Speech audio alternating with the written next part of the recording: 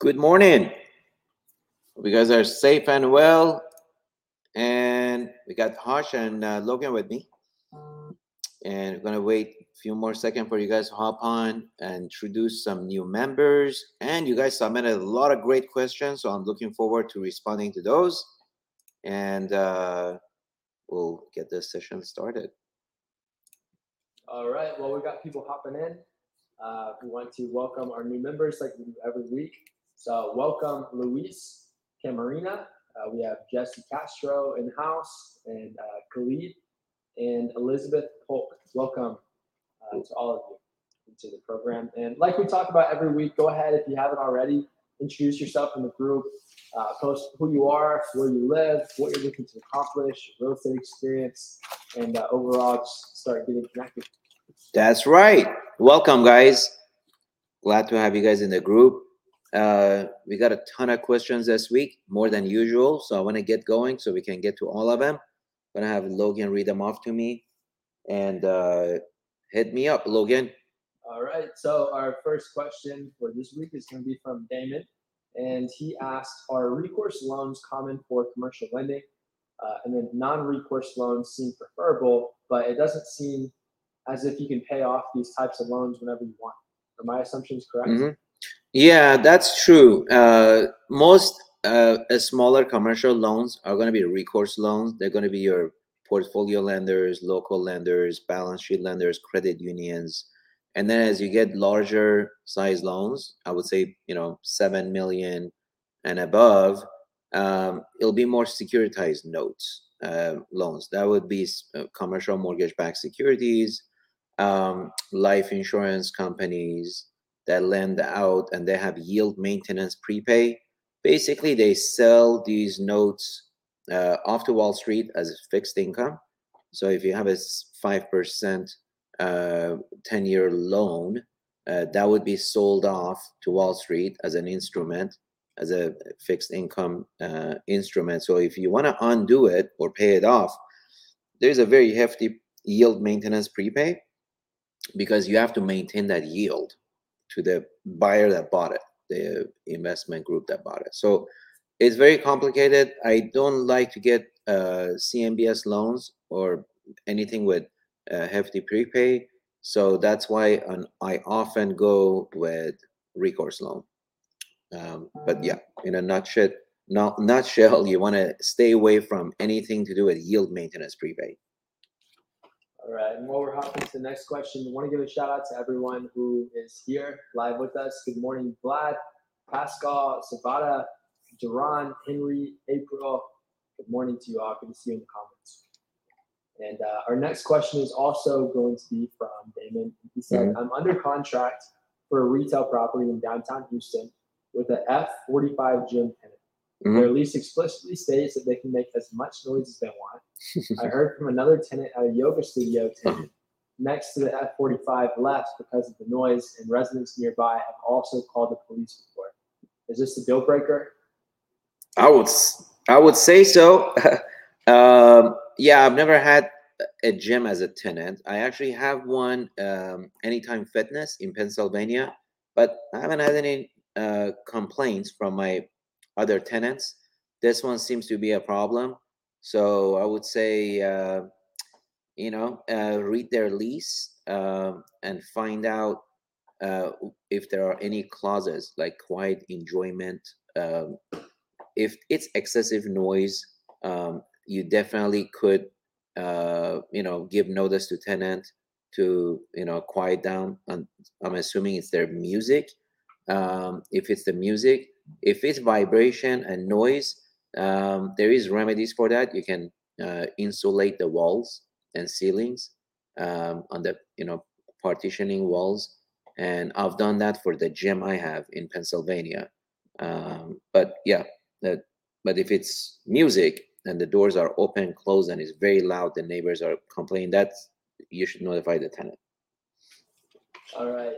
Next question from Eric Forker. He said, hey, Manny, I've deployed most of my available cash to purchase a cash flowing single family rental. We're closing next week.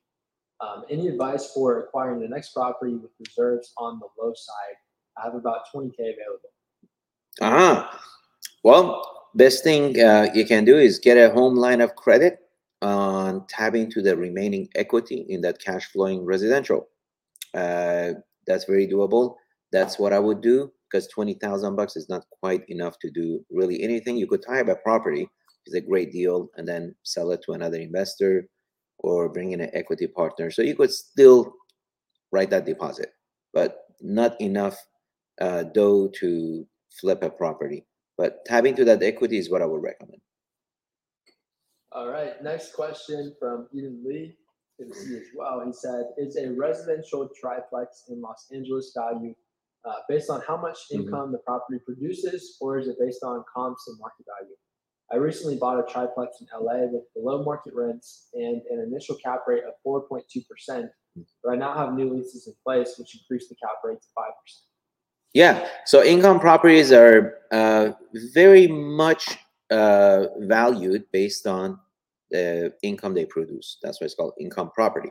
However, if income is way over market and price per foot is way over the sales comps, the appraiser will make adjustments. But your cap rate is going to dictate the value. If they're trading between 3 to 3.5 cap, that's what the appraiser is going to use.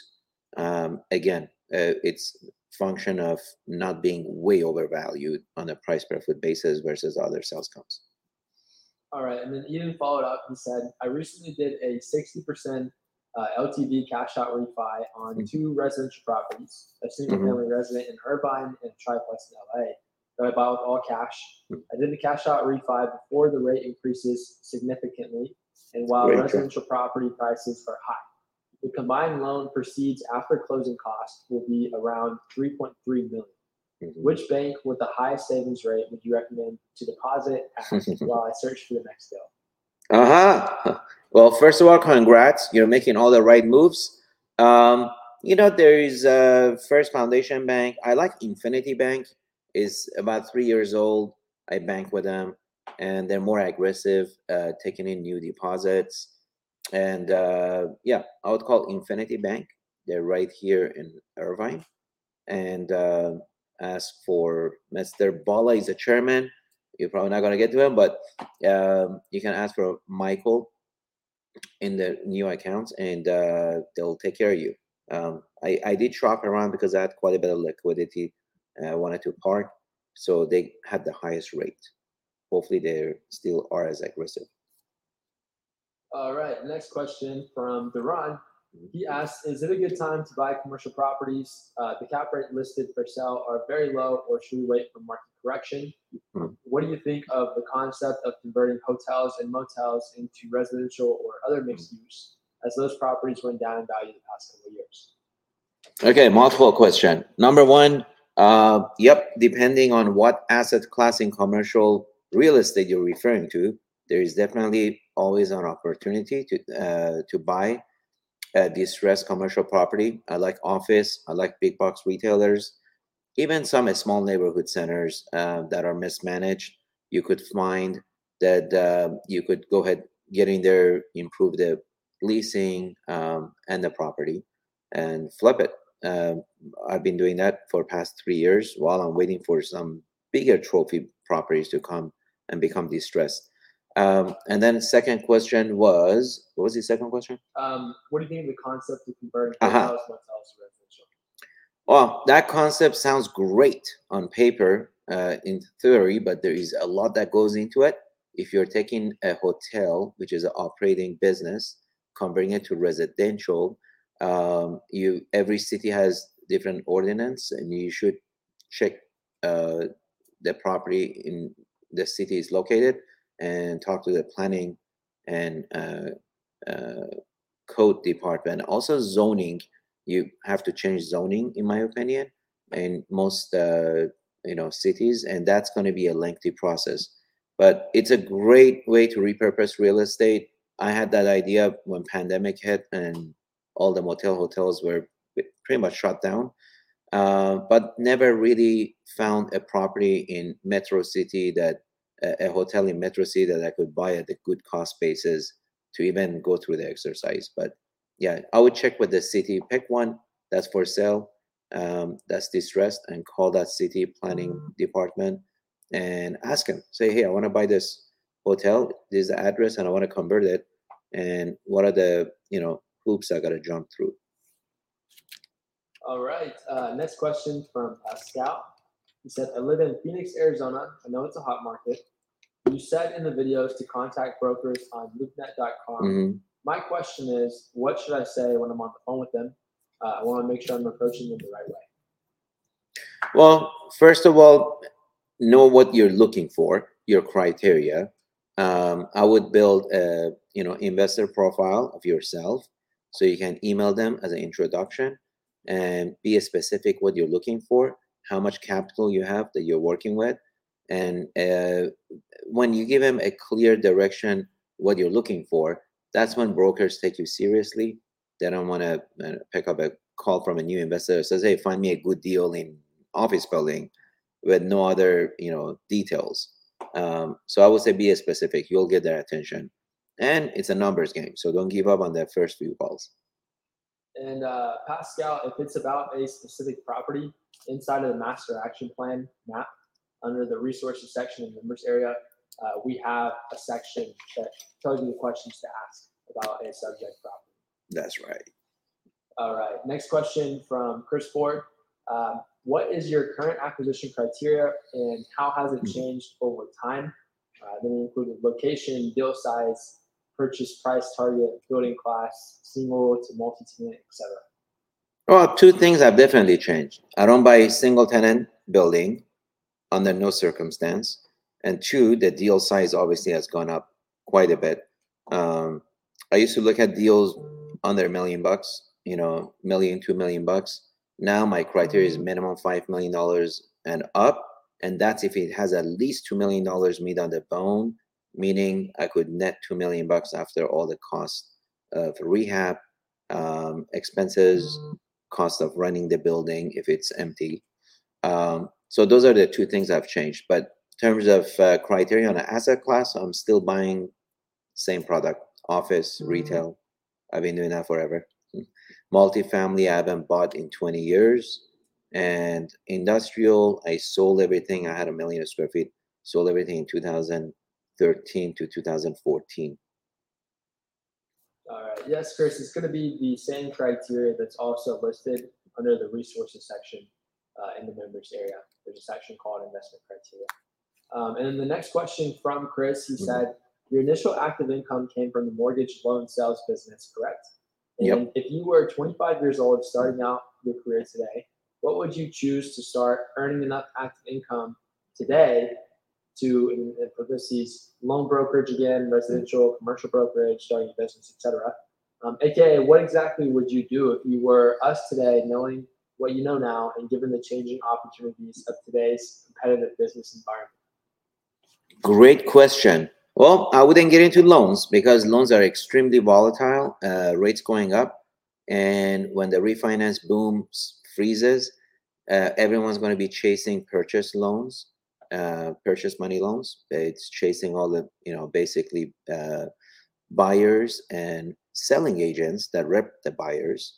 And there's not enough to go around. So I would stick to commercial real estate, find a local broker that's active in your area, and just ask them, say, do you have a program for new salesperson licensees?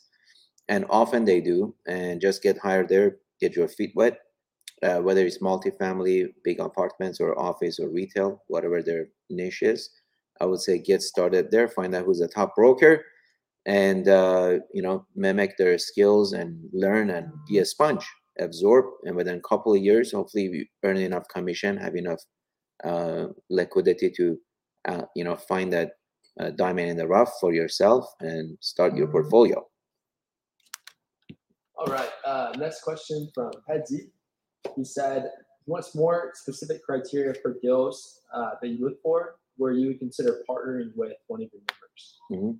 Again, if is minimum $2 million profit on a $5 million deal, minimum deal size, and if it's something that is distressed and you're able to find that distressed deal and show me the $2 million profit minimum on a deal size. And also you be able to put sweat equity in, manage it, add value, help me stabilize it. I'm your guy. I'll definitely consider partnering up with you guys. All right. And then the next question from Patsy.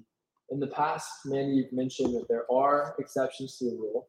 And when it comes to density, if the anchor tenant can pull enough traffic, then you can make an exception. So Patsy asked, for that exception, what are some of the metrics we should look for in an anchor tenant to be able to move forward when the density is low? Great question. So the anchor tenant, in my opinion, would have to be, more than 50% of the center.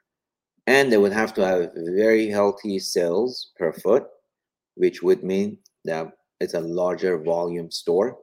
I'm referring, for example, a grocery store, like a Food Lion, right? Food Lions do typically $300 a foot. If they're doing $400 a foot, is very healthy. If they're doing $500 a foot, they're phenomenal location in terms of performance. And if they occupy 80% of the center, you don't need density. They're drawing all the traffic to your center. And your other 20%, which would comprise of probably 5 small retail tenants, are going to do just fine with low density. All right. Next question from Aaron Portillo. He said, "Hey Manny, if you were just starting and had 60 to 70,000 to invest, where would you start to invest in? I'm located in the LA area. Would you start in residential to build up your capital to transition to commercial?" Absolutely. It's hard to find any commercial deal in California, let alone LA, that you could buy with 60 to 70 grand. But there are duplexes, triplexes, fourplex even, that you could probably find that you could improve the rental amount, also the maybe expansion, make the units bigger, maybe convert some of the garages to additional units. There's a lot of ways to add value, and residential is hot, and you can do that fairly quickly. It's not a 2-year construction process to rehab or expand. So I would focus on that and build that equity to a couple of hundred grand, and then you could start looking at a smaller commercial deals that you could potentially buy as a value add. Awesome. And then would you say that's also a good potential equity partnership route as well? Yeah, I mean, if you find something that's got enough meat on the bone, the whole point, guys, is finding that deal. If you do your homework, you find a deal, you put a report together. Here's the deal. Here's how much it costs, and here are the comps. And there's, you can 2x, 3x our money. I'm bet you're gonna find enough people interested to buy it with you if you don't have enough capital. Awesome. And then his second question, what is the update on the market right now, and what sector do you see with great potential? Great question. Well, rates are going up. The 10-year treasury, it's pretty much at 3%. And 2 years ago, it was at 0.5%. So it's gone up 2.5%. That's substantial. A lot of the mortgage on homes have gone up quite a bit. 30-year fixed was in the 3s. Now it's in 5s. You guys probably watch the news. The new mortgage application was, significantly lower when the report came out. That tells me 6 months from now, you're going to have a lot of price adjustments in residential. And that's the one sector has been, resilient, and everybody thinks it was going to go to the moon, but no siree, Bob. When rates go up, your cost of money goes up, and it limits your affordability on homes. So that's one sector is going to cool off. And then multifamily, again, same, as we're going to have a stagflation. It's a period when you have high inflation that accompanies with higher unemployment, and that usually causes the recession. So that will also affect the rental amounts for multifamily. So those two sectors that have been sizzling hot, I predict in the next 18, 24 months, you're going to see a correction there. And then, of course, the office market, with the hybrid of many companies, supporting the hybrid, the employment, office setup, that's going to still be weak for office. So I expect more distressed office building come to market. So in general, I'm more bearish on real estate, which as a contrarian, I like, and I've been waiting for it. So All right. Next question from Suraj. He said, in building your real estate portfolio, have you bought and held on a commercial property Mhm. for more than 3 to 5 years after stabilizing it to where it's not an owner user property, just to get multiple years of cash flow out of your property before you sell it? Or Mm. do you have 100% of the time sold your properties within 1 to 2 years after full stabilization? Yeah, so I would say 80% of the time I flip my properties within 3 years. I do have a couple of properties, actually one only left that I bought in 2007. It's a big retail center in Pennsylvania. I put Tractor Supply in there. I used to have a grocery anchor, but they moved out. And then I have a thrift store. I got a bank. I got a couple of liquor stores. It's a pretty much a local community center. It's a doesn't have the density, but it has great cash flow, and my cost basis is so low. And that one I've kept it for what 14 years, 15 years, but I'm getting ready to sell it.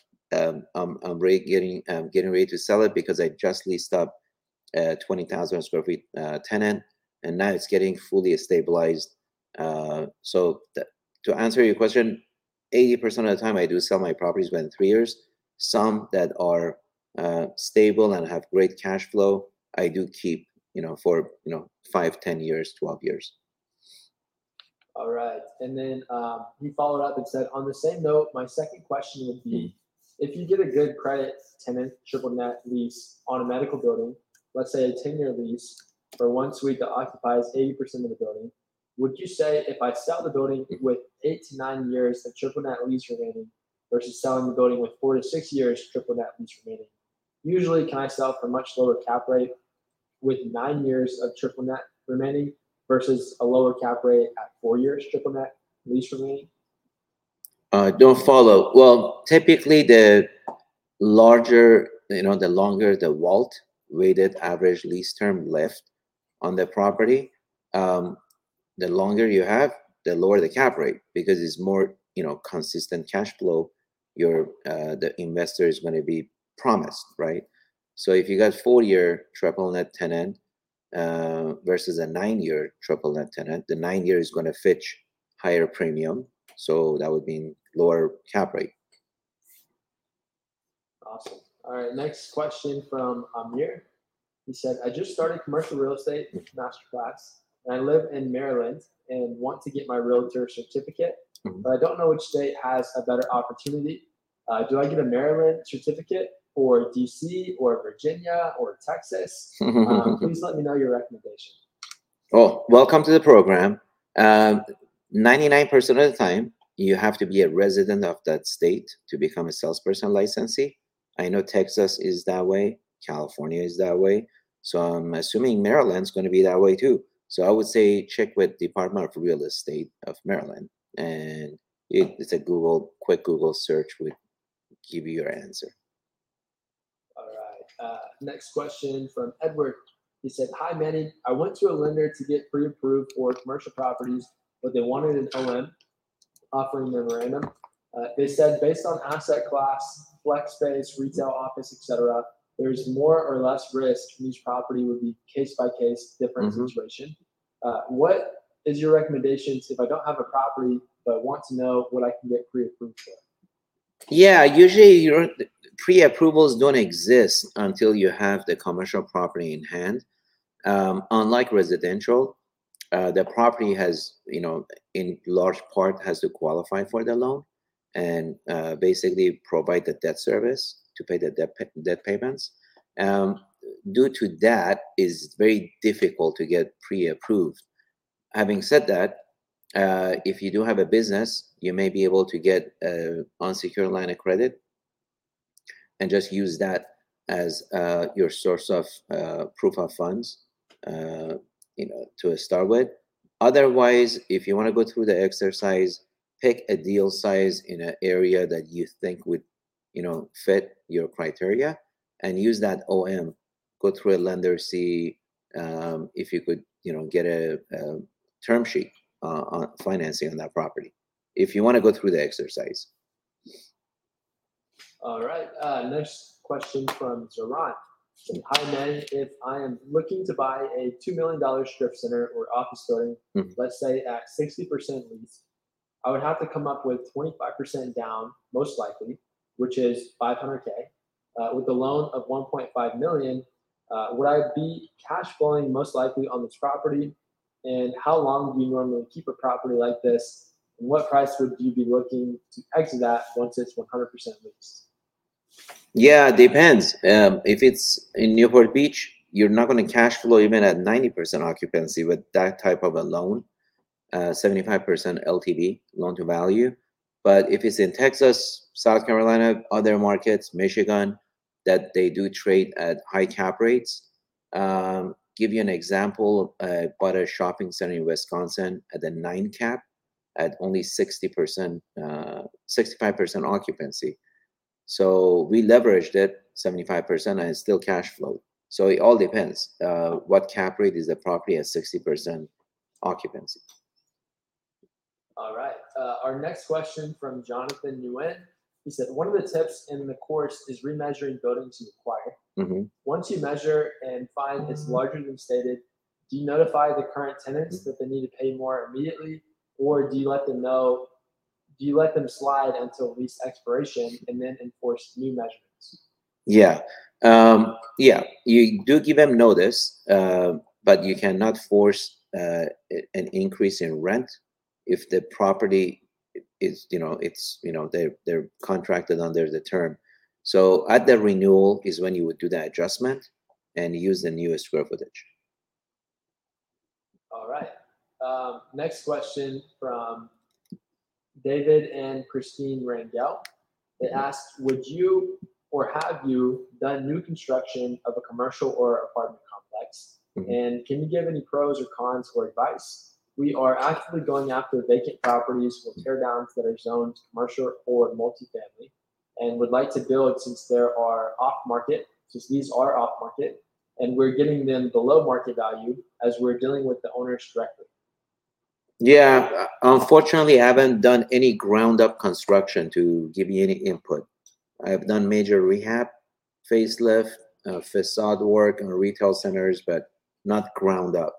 So, all right. And then, Manny, I have a question on if you remeasure once the lease expiration comes and the tenant is going to pay basically more square footage. Do you give to get at all in that situation? Do they give flat back? Or how do you approach that? No, I mean, it is what it is. The building gets remeasured. If the rents are, fixed and they finish their 5-year term, 3-year term, it's all open to negotiation unless they have options that are fixed. Then it really doesn't matter. You could increase, adjust their square footage to what the remeasurement was, but the rent doesn't really change if they have options that are fixed. So it's a case by case. Awesome. All right, so now we're going to hop into the comments, and we'll start with April. April said, good morning, all. I currently own my property management company in Temecula, California. I manage homeowners associations. I have my real estate license and working on obtaining my broker's license. Question, do I need a broker's license to do property management for commercial properties, or is my real estate license sufficient for now? Good question. If you work for the owner, you don't need license. So let's say you want to come work for Khoshbin Company as a property manager, you don't need to be licensed and you're in California. But if you do want to have your own management company, now you need to either hang your salesperson license with a broker, or you got to get your broker license to open your own firm. All right. Next question from Eric Ray, which is a follow-up. He asked, is it difficult to get a HELOC on an investment property? Yeah, commercial properties, they don't allow junior loans or second loans. Most first trustee lenders don't allow, a mezz loan or a second loan on a commercial property. 99% they won't. But on residential is different. But I'm guessing you're not referring to a fourplex. You're referring to a commercial property, meaning office or retail. Then that would be very difficult to get because most trustees have clause that would trigger a do on sell clause if you're putting a second loan on there. All right. And then Chris had a follow-up question. He said, why no industrial? Well, industrial, especially in my area, the vacancy rate is 0.5%, not even 1%. So it's super hot. Again, as a contrarian, I don't chase things that are super hot.